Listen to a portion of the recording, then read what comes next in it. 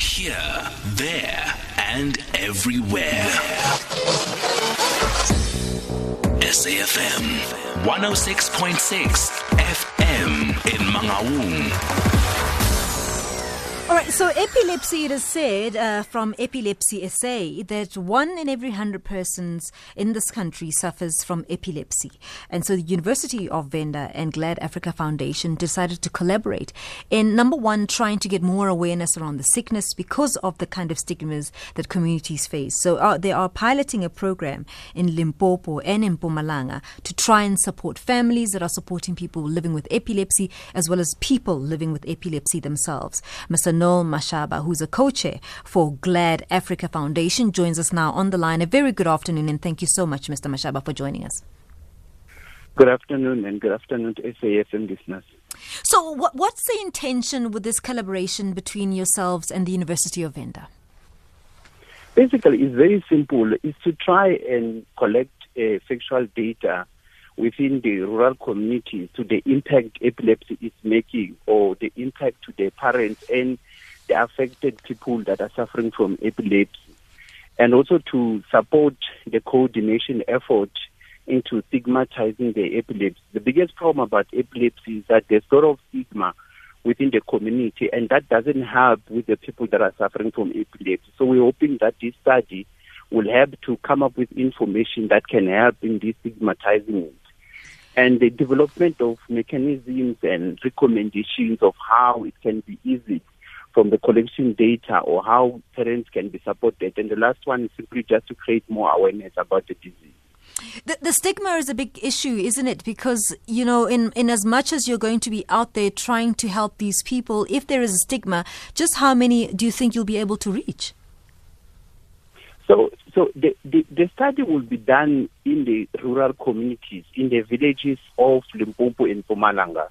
But the study is not about Mpumalanga and Limpopo. It's important to clarify that. It's just piloted in those areas because of their dominance with the rural communities that are there, or the villages that are there. And what we're hoping to achieve is to collect data from what is going to come up from the study, and that data will be used in the awareness to say, look, if somebody has got epilepsy, it's a disease. There's nothing wrong with it. They don't have this snake in their stomach or anything that's believed in the black community.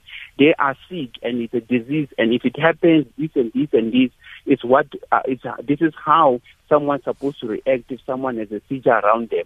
Another important factor is the fact that most parents that their children are suffering from epilepsy, they themselves don't know how to support those children. So it's also to come up with mechanism and information that can help support the children, support the parents to support their children. So are we saying that the data that we have is not reliable? What's the difference between what we have at the moment and the data that you're looking to find? I'm not sure which data you're referring to, but what we're trying to do... From Epilepsy SA that you refer to on your document. Come again? The information that you refer to on your document from Epilepsy SA, that's the data I'm referring to. Are you looking for something different to what they already have provided you with? Yeah, so Epilepsy SA is an organization that is tasked in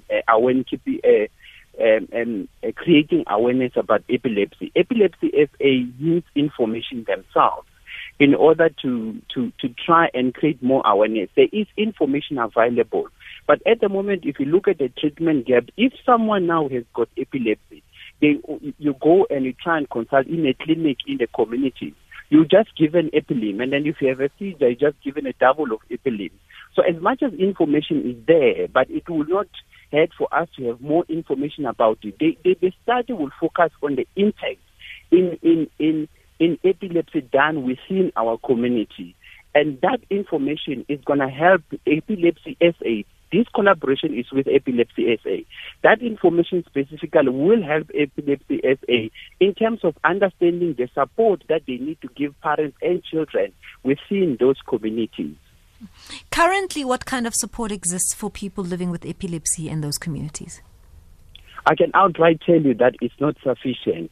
Epilepsy SA is the organization. I've met with Epilepsy for a few times. I've met with the national coordinator just last week to discuss this. there is support that Epilepsy is trying to give to affected parents, affected children, affected families. But they don't have sufficient funding, that's number one. So they don't have sufficient funding either to do studies or give support to these families. But there are centers in around South Africa that give support to all epilepsy-affected children or all epilepsy-affected patients. So in understanding that challenge, that in as much as you may understand what it is that you need to support these families with, where will the money come from then, once you understand what kind of support they require to actually support these families? Look, firstly, you can't manage what you don't know. That's the first thing. So what we're trying to get is more information so that we can go to a funder and say, look, this is the impact. This is what's happening. We need more funding. If I approach anybody now, they're going to ask me, what do you want to do with it? How are you going to roll it out? So what we're hoping with the partnership with the university is that the university will go to the communities themselves, conduct a study, collate the facts. And once we have got information at our disposal, we can then say to Epilepsy, we've got the following information. Epilepsy SA will say, okay, fine, we'll put the following measures in place to try and counter what we have found. But the essence of the whole exercise is to find information, as much information as possible, so that we can be able to have a document or base information in order to raise funding or support those families. I must tell you that I'm epileptic myself, so I know this from my own experience.